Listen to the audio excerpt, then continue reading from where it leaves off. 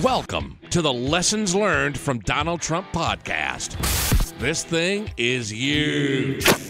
It's the greatest, most outrageous, incredibly fun podcast on the internet today. It's all about the Don. The most spectacular entrepreneur alive today. For entrepreneurs who also want to dominate their market and destroy their competition. You should be your competition's huge problem.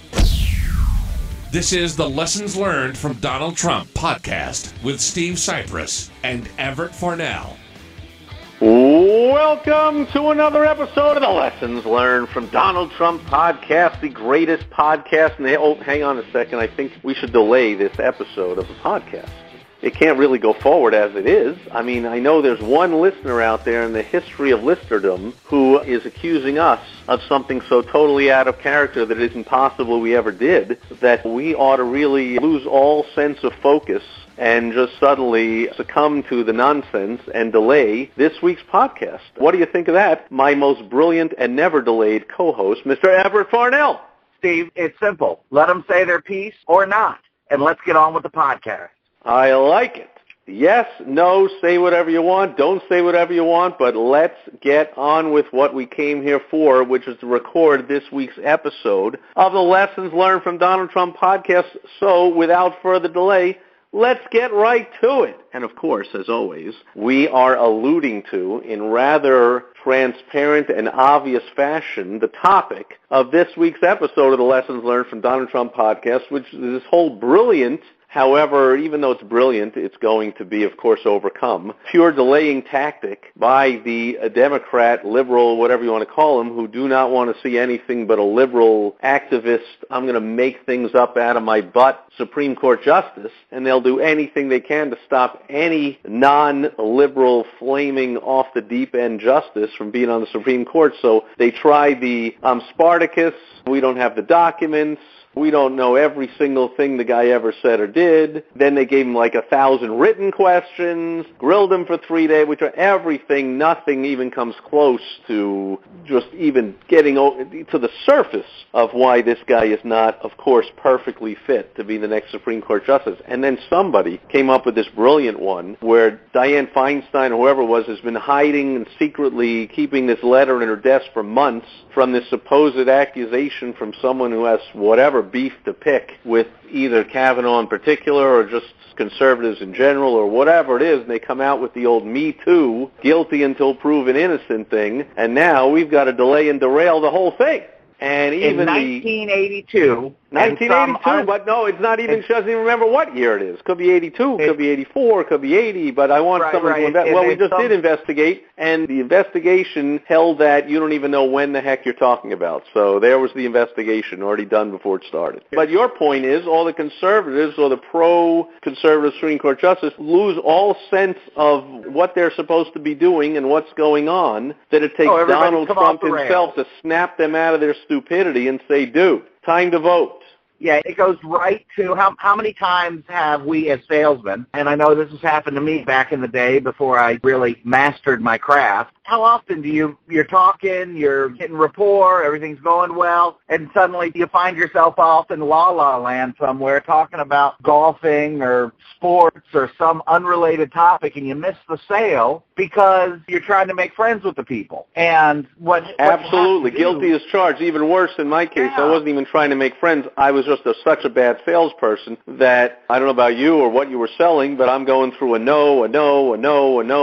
So finally, I was so weak that when I got to somebody who I had some rapport and had at least some respect for me and wanted to talk, and we got along and this and that and whatever, I just wanted to sit there and enjoy the afternoon and forgot that, gee, on top of all those no's where I really just wanted someone to talk to, I also pretty much needed to pay the rent and put food on the table, and I ought to make a sale. And I do remember specifically, from what you're talking about, exactly that time that I fell so much in love with the rapport that another hour went by past where I easily could have signed the deal already. And like you said, I'm off in la-la land just having a talk until he looks at his watch and goes, holy crap, wait a minute, what time it is? Holy crap, I got to go to do X, Y, Z, tie my shoe, whatever he had to do. And I'm like, holy crap, it takes 15 minutes of paperwork and forms. And he's like, yeah, can you come back some other time? And holy crap.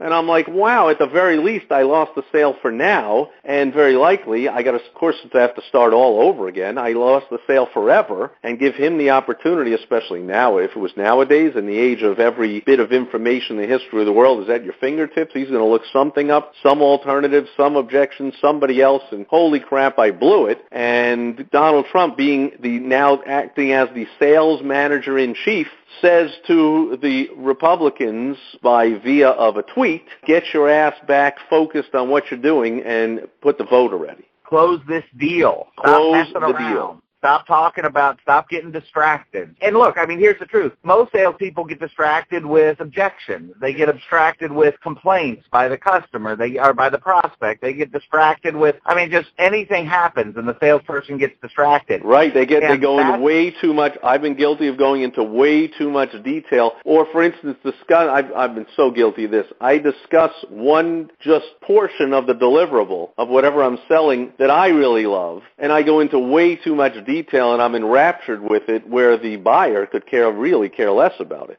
But he happened to ask some tangential question about, like, oh, what about this? And I'm like, oh, I got to tell you, what they do in this case is so great. Here's this and that and what this, and they've been written up, and it's there, and let me prove, and let me show you this, and the guy doesn't really care about it, and I've gone off into la-la land, and maybe even caused him to wonder, because he's not listening. See, that's the thing, Everett, as you're pointing out. While all this distraction is going on, and I'm babbling on with an overcoming an objection or explaining something that he doesn't really care about, he's not listening to me. So what is he listening to? He's listening to whatever conversation is going inside his mind, which is likely, maybe I shouldn't buy this, and maybe there's something else, and maybe there's something better. And the whole time where he's been on my cadence and in the structure of the sales call and everything's going well, and now I have allowed it by getting out of the structure to devolve into letting his mind wander into the only place it can wander, which is to know. And so Trump understands the same thing, because these Republican senators who have the majority vote, so all they have to do is all the Republicans say yes, and the guys on the Supreme Court move on to doing nothing else and doing nothing about something else like the Senate normally does. And they got distracted by their non-constituency, by the Me Too movement, Trump-hating, liberal, anti-conservatives, whatever, that got them all derailed. Well, those people are not their voters so much that I see things coming out from conservatives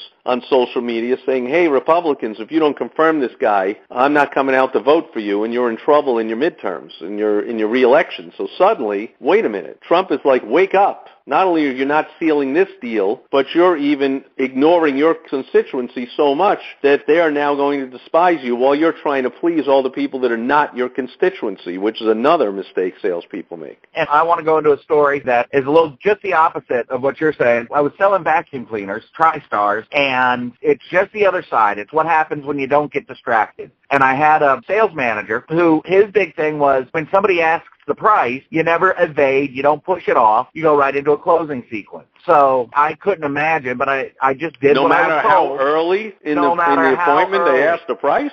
So I'm on a 2-hour presentation. I'm 15 minutes in, and the guy says, how much is this thing? And I said, well, normally it's X amount, but because of this and that and the other thing, it's this amount right now. And do you think you'd prefer to take care of that in 3 installments, or do you want to take care of it all at once? The guy closed. He says, no, I'll just take care of it all at once. And I said, okay, great. I mean, I'm stunned. I'm like, I don't know what to do, because I'm 15 minutes into a 2-hour presentation. And well, then I stand corrected. I wasn't there, and there was likely some other buying signs that were there. Well, I was brand new. I mean, I was still wet behind the ears, but this is what this guy said to do, and I did it. And very good. I didn't give him the push off. I didn't later, and I'll tell you later. He said the only reason they're asking how much it is because they're interested in it, and if they're interested in it, then try and close them. And the worst they can say is, well, I'm not. Well, I don't know about that. And you say, okay, well, and then move back into your presentation. But, well, I like that. But I usually like to make sure I'm not going to close before I've demonstrated value. But like I said, there must have been some cues there that I'm not aware of that were happening where he said, as soon as you walked in, boy, great timing. My vacuum went on the fritz yesterday, and I got company coming over tomorrow. Yeah, I don't know let's close right now. I don't know what it was, but man, he bought a $2,000 vacuum cleaner sitting in, and this was back in the 90s, a $2,000 vacuum cleaner sitting in his little retirement mobile home. Well, I love it, and that's even why it's a lesson, a better lesson for business owners, people, which of course all business owners are salespeople, people that have to sell and market and bring money in, than it is for these senators in the Supreme Court instance, because the Supreme Court thing is an irrevocable lifetime appointment, whereas buying a vacuum, especially in a door-to-door situation, has an automatic 3-day cancellation and likely has some kind of a guarantee or a warranty period. So it's not the last vacuum he's ever going to buy, so he can make a quick decision. But even in the case of a lifetime appointment, Trump is just saying, look, the cards were on the table the day I got elected. On Election Day 2016, Trump was elected and a majority of Republicans were elected in the Senate, which means for the next 2 years, any Supreme Court vacancy is going to be filled by a conservative, guaranteed, and the rest is all charades of we got to go through the process, we got to ask questions, and Trump is like, remember, it's all a charade. The second that whatever justice who's retiring said he retired, immediately all the liberal Democrats came out and said, we're voting against everybody, anyone Trump nominates, and even had signs famously made up, blank is unfit, and then they just filled in the blank when he gave the name, and all the conservatives said, we're voting for anyone that Trump nominates, because he had a list. And so everyone he nominates is a yes, and everyone he nominates, the other side is a no. And since there's more Republicans than Democrats, he's already guaranteed yes.